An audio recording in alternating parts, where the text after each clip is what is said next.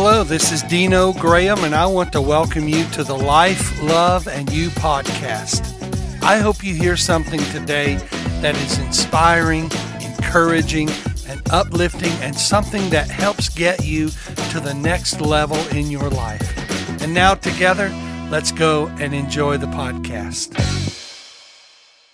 Hi everyone, this is Dino Graham, and welcome to the Life, Love, and You podcast.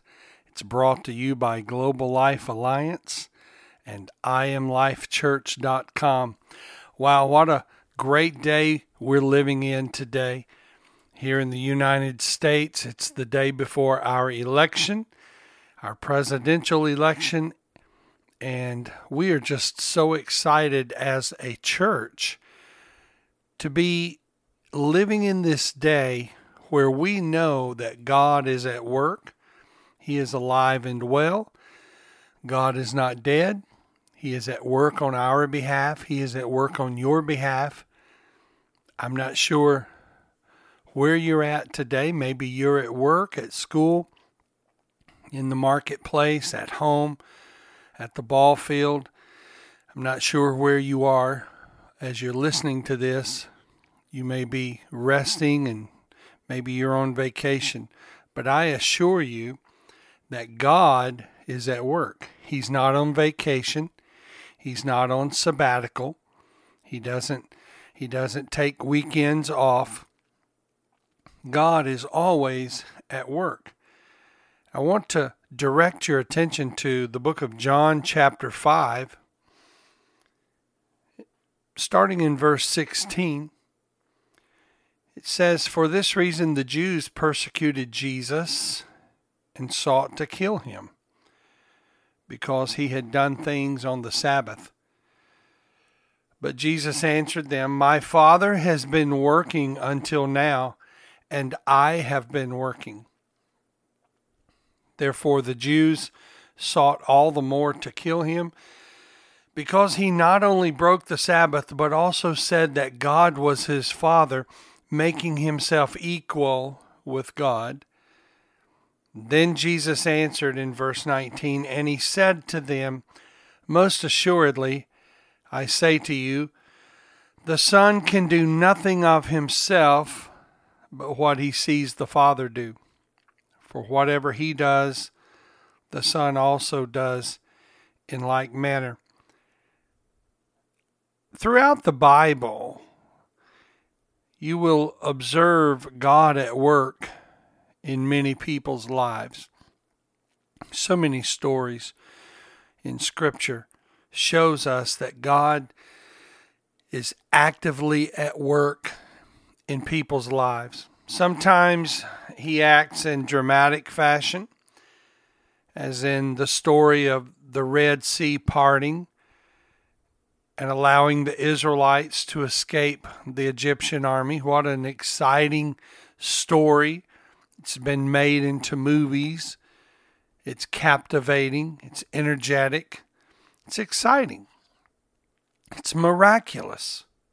And then at other times, it may appear as if God is not taking any action, as if he's passive, as if he's just asleep at the wheel, not on the job, not up to the task. I think of Mary and Martha in John chapter 11.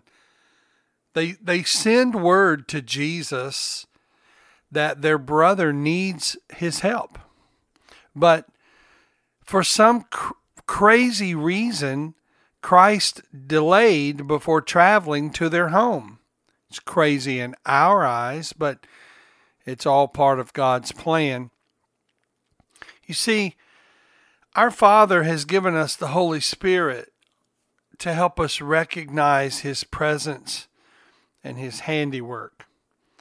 The Spirit cultivates spiritual discernment in us so we can have the hope and believe that God is at work in our lives, in our situation. Whatever you're going through today, whatever you're facing, whatever obstacle is in your way.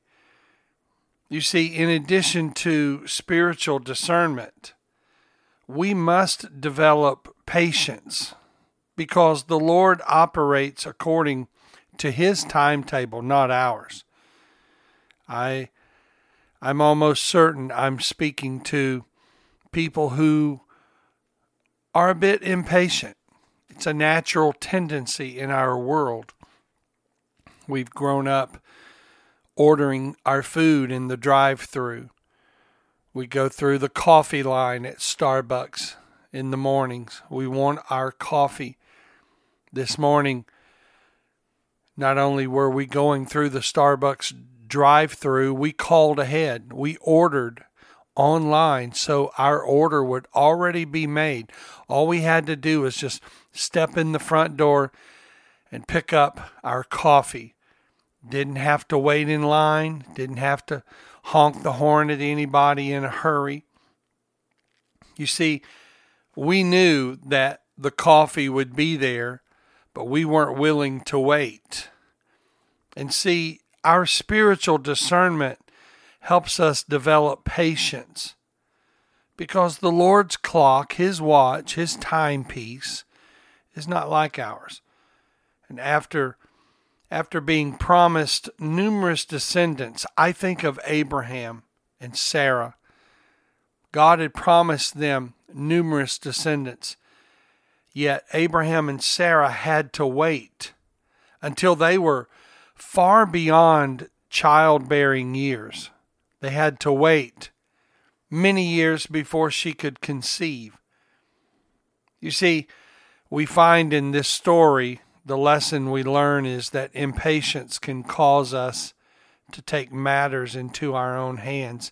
And when we do that, we're prone to make mistakes.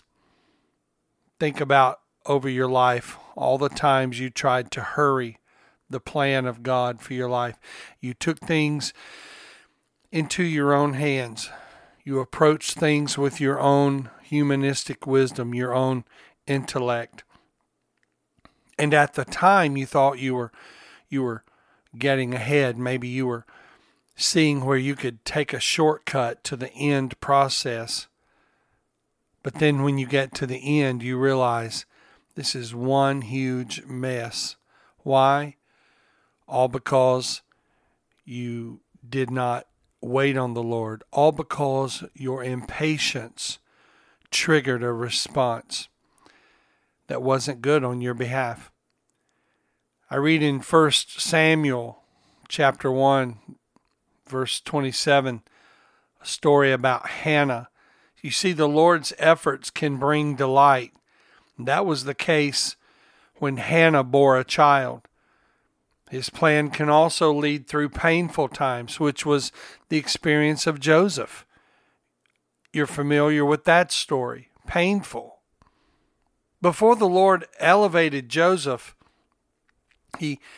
before he elevated him to a position of authority to help his own family, Joseph was sold into slavery and he was unjustly imprisoned. Imagine that.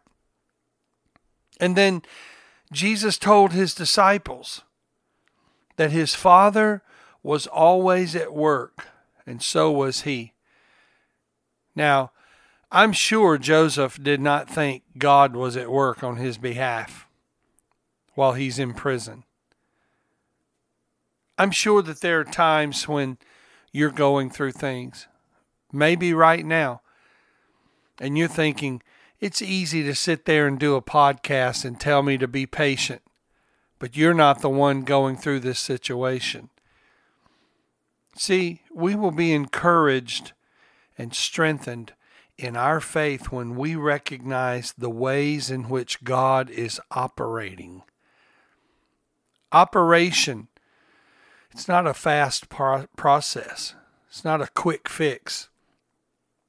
There's a lot of preparation that goes into a medical procedure, an operation, a surgical maneuver that's made by the hands of a talented and well-trained surgeon. And so we have to understand to trust the surgeon even when we don't understand the surgery. These glimpses of God's handiwork when we learn to trust Him, even when we can't track Him, when we can just get a glimpse of His handiwork, it will motivate us to stay the course, to march in line, to keep the steady flow of the rhythm of our steps in line with His plan. And it will help us maintain a godly perspective in life. We won't lose hope. We will hold fast to the Lord's promises. Every promise in the Bible is ours. We have to have faith and trust that God is at work on our behalf. We have to have faith and know that He's not asleep at the wheel, that He is always at work, that He has our best interest in mind. Yes, we may go through some pain. Yes, we may experience some discomfort. But when He brings us through, and He promises that He will, when He brings us through, we will have the testimony that God can bring us through. We can give Him praise and glory for that, and then we can share to others and encourage them. What He did for me, He can do for you. And so I encourage you not to act in impatience, but be steadfast in the things of God. Trust His process. Trust His word. Trust His handiwork. He created you in His image. He's not going to let you fall. Until next time, know that God is at work in your life. I love you, and I'm praying for you. Thank you for listening to today's podcast. I hope you were blessed. For more information about us, visit globallifealliance.com or IamLifeChurch.com. Until next time, have a blessed day.